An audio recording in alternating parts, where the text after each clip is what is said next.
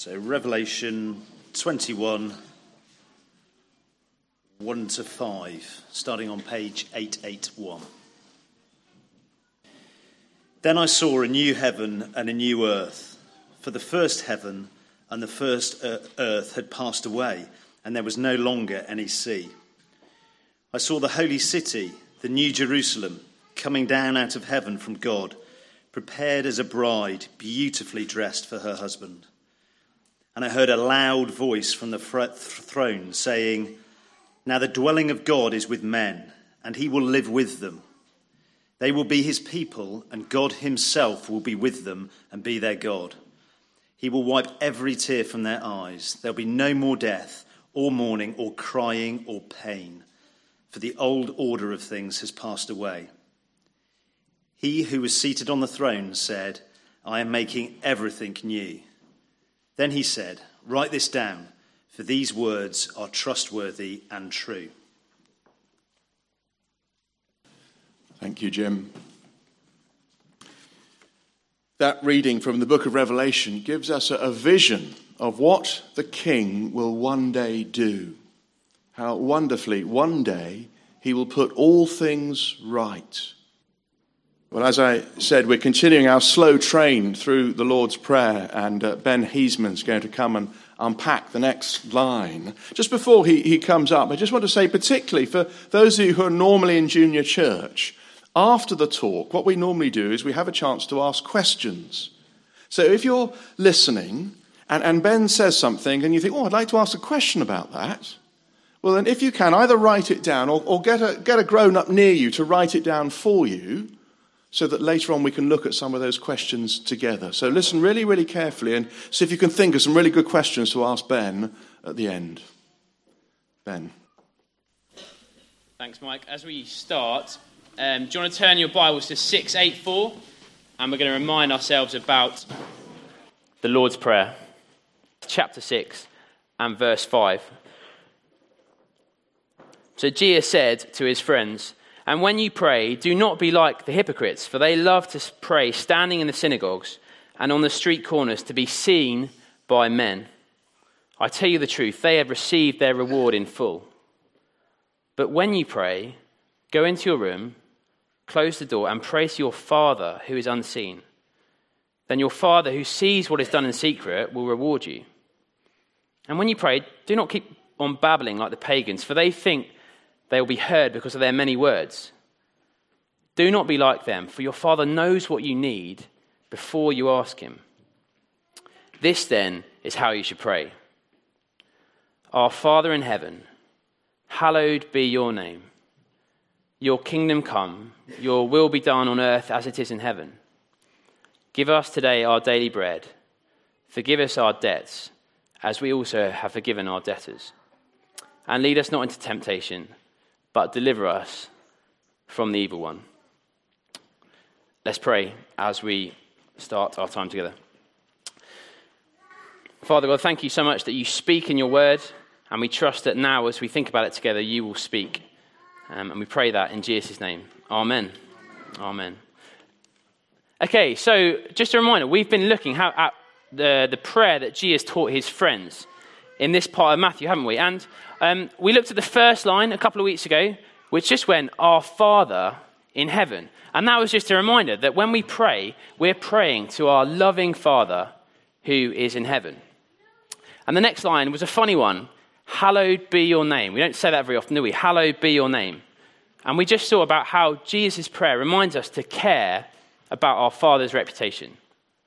And today we've come to the next line. Your kingdom come.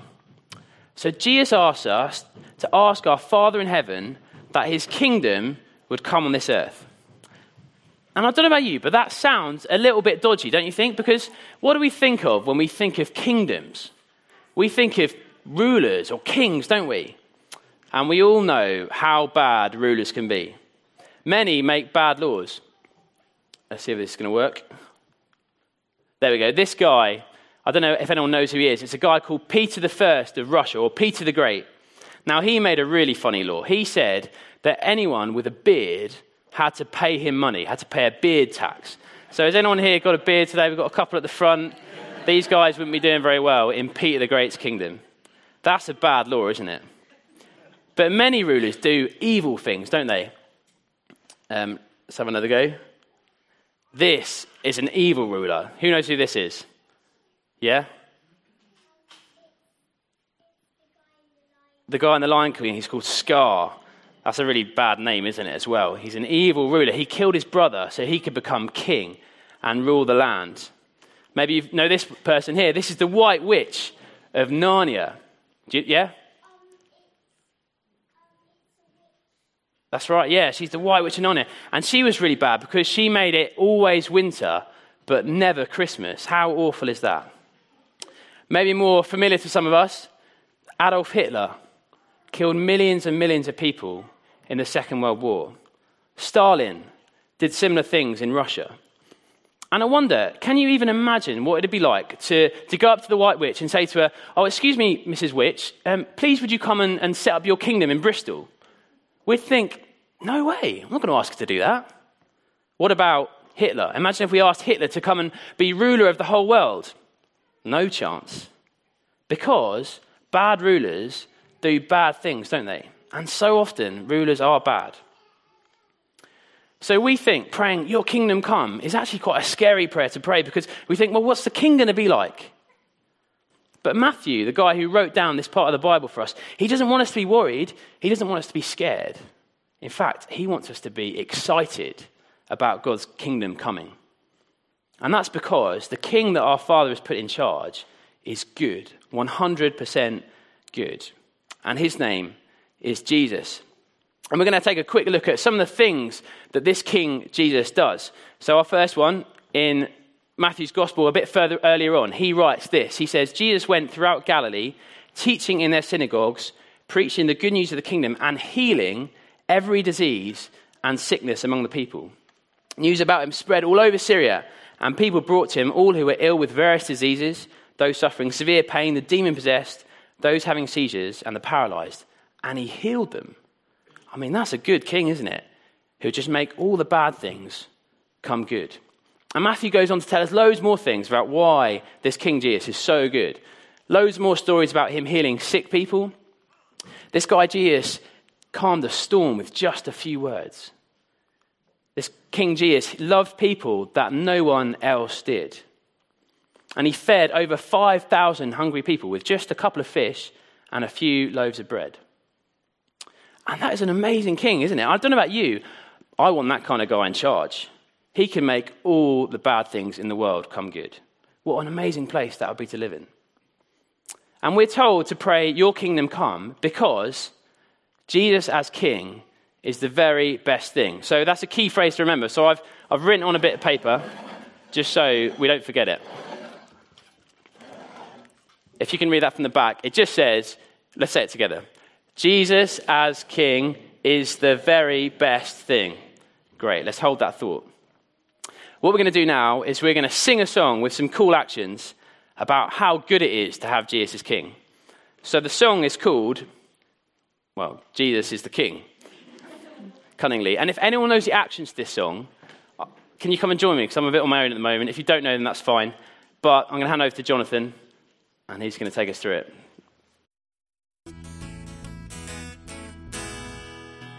Great, well done everyone. Do you want to grab a seat? Thanks, mate. So I don't know about you, but that leaves us with a big question, doesn't it? Because if God's kingdom is really like that, if it is so good, then why isn't everyone everywhere praying, "Your kingdom come"? Surely everyone and everything everywhere wants to be part of that kingdom and have Jesus as their king. But when we read the Bible, it tells us that not everyone and not everything does. We all say no to God and say, we don't want Jesus as king. And the Bible calls us all rebels against King Jesus. And that's why when you look at the world around us, the world we live in is in a complete mess because everything and everyone has rebelled against Jesus being their king. That's why we see people being so horrible to each other. Maybe in the playground at school you see that. That's why we see bullying and mugging and theft. That's why we have unemployment and poverty and greed. That's why we have awful natural disasters. That's why we see illness and sickness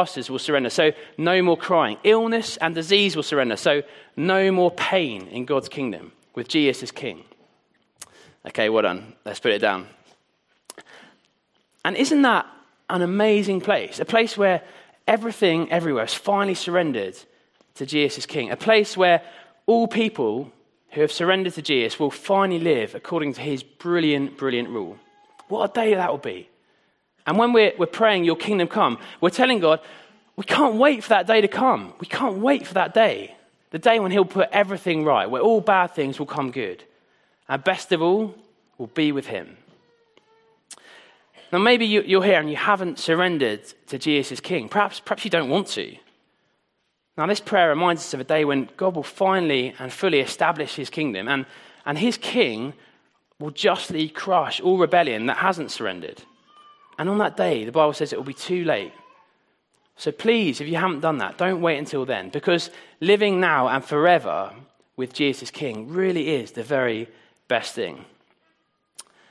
So when we pray, your kingdom come, we're praying a gigantic, a global, a galactic prayer. And I don't know about you, but how cool is that we can pray that in our own homes? Maybe in your bed at night, maybe when you're in the car on the way to holiday, at work, at school. It's a chance to be involved and have a big part in God's huge, huge plans for this universe. Let me pray, and I'll hand back over to Mike. Father, we thank you so much that your kingdom is coming. Thank you so much that it has come. Thank you so much that we can pray and be part of the huge, huge things that you're doing in this universe. And we thank you for that in Jesus' name. Amen. And I've got some great questions here. Ben, come and join me. And they're all marked JC, so I think these are questions from some of our younger folk today. Starts off with a really helpful question. It just says, how do we know God hears us when we pray? Is Ben switched on? That's a really good question. How do we know God hears us when we pray? I think if it wasn't for Jesus, we would have no assurance that God hears us when we pray. But actually, the Bible talks about the fact that because Jesus has died for us, and we're kind of joined to him. We become joined to Jesus when we trust him, when we surrender to his rule. And that means that therefore now we have the same kind of relationship with God as Jesus does. So therefore, when we speak to him, we know that God's going to hear us just as much as when Jesus speaks to his Father, the Father listens to Jesus. So we can have total confidence that God is listening to us when we pray. Thank you. Here's another question. It says, why don't we accept Jesus as King even when we know we should and we know how wonderful he is? Do we suspect the Bible is a lie? Do we suspect the Bible is... Because we don't... I wonder if the person is wondering, why is it we don't accept that he's King even when we know he's wonderful? There are a little bit of us that thinks maybe the Bible's a lie. Maybe I see. Wonderful. Yeah, good question. I think part of it is just we live in a world which is full of people rebelling against God's King Jesus. So therefore, when we're born, the natural state of our hearts is to say no to God, no to Jesus as King. And therefore, it's not that the Bible's lying at all, or that we think the Bible's lying. But the Bible talks about us being kind of having our eyes blinded. So it's a bit like we can't see the truth fully. Therefore, when we're walking around, we don't always look at things and say, well, Jesus is king of that, Jesus is king of that. We think, well, maybe I'm king of that, or David Cameron is king of that bit. Whereas actually, we don't see reality because our eyes are blind. Final question here is, if Jesus tells us to pray this prayer, why do we pray differently, and talk about different things in our prayers? So we don't always just pray the Lord's Prayer. I see. No, we don't. If you look, when we had Matthew chapter 6 open, there's an interesting little word in verse 9. Jesus says, this then is how you should pray. So he does say in another part of the Bible, this is what you should pray. So sometimes it's right to pray these words exactly. But here he says, this is how you should pray. So it's kind of like, it's a shape. So it's the pattern for how we should pray. So we might not pray just your kingdom come and only your kingdom come. But we might say, Father, would my friend Bob become a Christian? And that is praying your kingdom come. But it's a slightly different language. So yes, you're right. Sometimes we should pray all these words. And sometimes we should use them as kind of a shape to help us pray. Thank you. Thank you very much, Ben. And thank you very much those who asked those questions.